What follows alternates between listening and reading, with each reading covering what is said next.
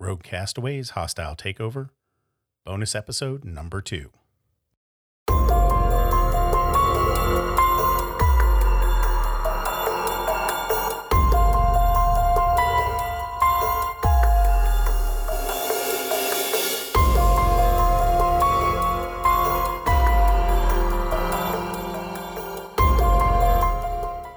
Good afternoon, and thanks for listening to the Rogue Castaways Hostile Takeover.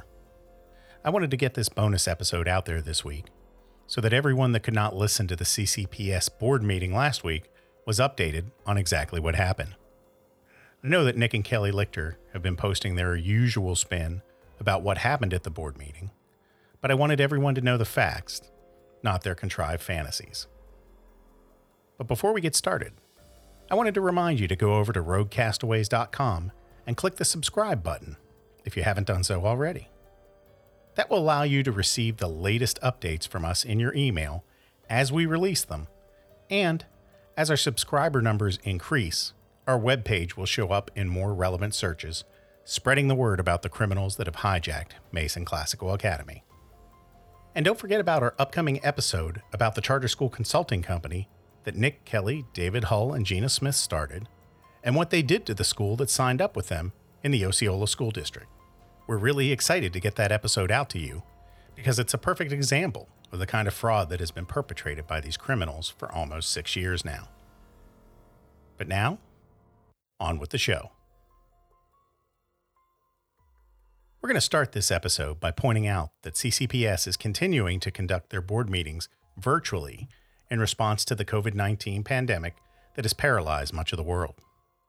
They usually hold their meetings in the Dr. Martin Luther King Jr. Administration Building here in Naples. However, they do televise their meetings on the local education channel and via a streaming platform linked to their website. These meetings were televised prior to the pandemic, so the availability to watch or listen to these meetings without attending has existed for some time. Something that was different for this meeting, though, was that the board announced that due to the virtual nature of the meeting, and there being no in-person attendees, in accordance with the modifications enacted by Governor DeSantis, CCPS would only allow public comments to be read during the meeting on items that were up for action or vote, but not for information-only items. Of course, this led to Nick and Kelly throwing their typical hissy fit about not being able to exercise their right to rant and lie ad nauseum. I do understand that the 2 to 3 speakers that MCA has during their virtual board meetings is considerably easier to manage than it would be for potentially hundreds of comments that could be presented at the CCPS meeting. But I also understand that normal citizens might also have a problem with not being able to express their thoughts on every subject during the meeting as well. But I also want to point out the incredible hypocrisy of Kelly Lichter complaining about her First Amendment rights being violated, when we've got dozens of examples of Kelly Lichter and David Hull going to extreme lengths to suppress the public's First Amendment rights when anyone disagrees with their position. I'm sure at this point that everyone has recognized the crippling narcissism and the unadulterated hate that exists in this woman. I've been told by someone outside this fight that every time they speak with Kelly Lichter, it doesn't matter what subject matter they are discussing, she immediately starts ranting about how horrible Erica Donalds is and how unfair it is that everyone focuses on her when Erica is a bigger criminal. While Erica and Kelly may have been allies at some point, it is apparent that they've since had a falling out, and given the fact that Erica has been successful at building a charter management company and Kelly has failed, I'm sure there is quite a bit of sour grapes that goes along with that. Add to the mix the fact that Kelly Lichter, David Hull, and Gina Smith are tainted in the eyes of the education community and unlikely to ever work in education again after this incredible debacle, and you can see how it is likely that Kelly is foaming at the mouth over Erica's success. That pretty much answers the question as to why a volunteer would be going to such lengths. As more and more documentation is poured in from multiple sources, we're starting to get an understanding about where the bodies are buried and likely why this group has held on so tightly for so long. The MCA tax returns, independent annual audits, and the audit of the mediation agreement compliance, or lack thereof, have a lot to do with that. But that's another story for another day. we'll skip over all the other formalities of the CCPS meeting and get straight to the MCA information session that everyone has been talking about. John Fishbane, the in-house attorney for Collier County Public Schools, presented to the board first, listing several events and items of note as it pertains to MCA. He pointed out that he had just received a letter from Kelly Lichter this week. In the letter, Kelly called Mr. Fishbane a liar for stating that Gina Smith had a provision in her contract that provided her the same lump sum payment for the remainder of her contract, like the other employees that allegedly attempted to steal almost $900,000 from the school. Mr. Fishbane produced a copy of the contract signed by Gina Smith in November 2019, showing that she appears to be a willing participant in the Golden Parachute scandal.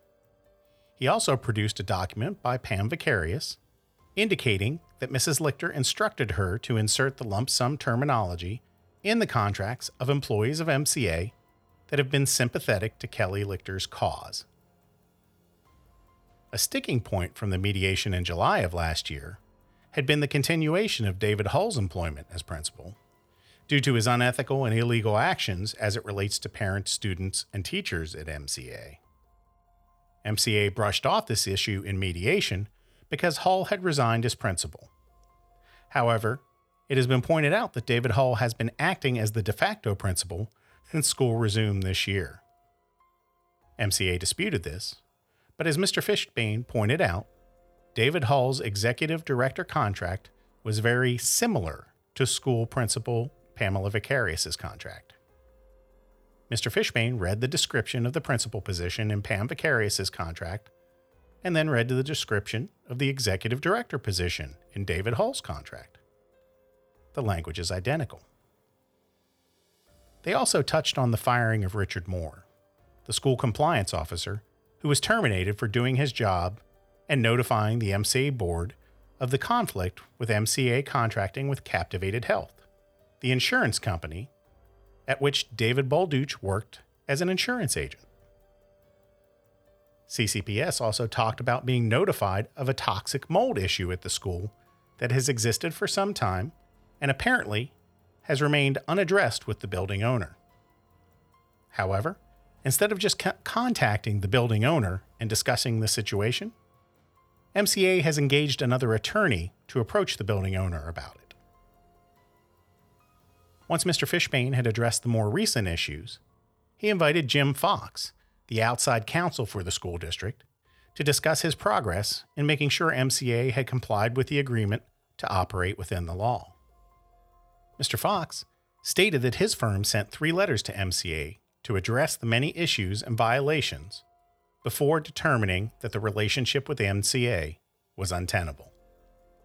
He listed the multiple types of violations that have occurred that include but are not limited to violating Florida state law, the Constitution of the state of Florida, and the Constitution of the United States. He pointed out that MCA has accused his firm of basing all of their conclusions on information obtained through a third-party website. He denied using this website as an absolute reference and stated that his firm reviewed every meeting agenda and every set of minutes to determine the violations of the Sunshine Laws. Mr. Fox pointed out that using emergency meetings for everyday items, as MCA has done, is not acceptable. He stated that he can only think of 2 times in his years of experience working with government agencies that there was a need for emergency meetings: hurricanes and the COVID-19 pandemic. MCA has responded to Mr. Fox that they only use the emergency meetings 35% of the time.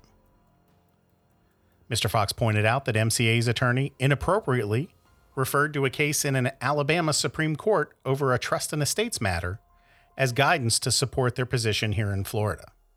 Additionally, they referred to a Sunshine Law case here in Florida that was previously cited by Mr. Fox's firm. MCA's attorney stated that the case supported MCA's position for substantial compliance in conducting a shade meeting, when in fact, the MCA attorney had completely missed that the trial court and the appeals court had determined that substantial compliance was not acceptable, especially given how easy it was for the agencies to comply with the requirements of the law. Mr. Fox wrapped up his presentation by stating that he didn't know how to proceed with this group, as their actions have defied logic. The board thanked Mr. Fox and asked Mr. Fishbane what actions he thought he would be recommending going forward. Mr. Fishbane stated that he thought that the school should reopen for the new school year, but that there was not much choice left but to detail the continuing issues and place MCA into a probationary status. The board thanked Mr. Fishbane and quickly wrapped up the meeting shortly thereafter. So what does this all mean? Where is CCPS going with this probation, and how will MCA leadership react? I think we are starting to see the direction that CCPS is taking with this group. I believe they will give the MCA leadership one more chance to start complying with their own policies and the law, but at this point, I don't think there is any possibility that MCA would comply with the law, even if they were capable of doing so. If we've learned anything, we've learned that this leadership group has reached a point in the operation of this school that it is too big for them to handle. They are not good at details, and their response to failing is to blame others. I truly believe that they have been trying to force the district to close the school. Why?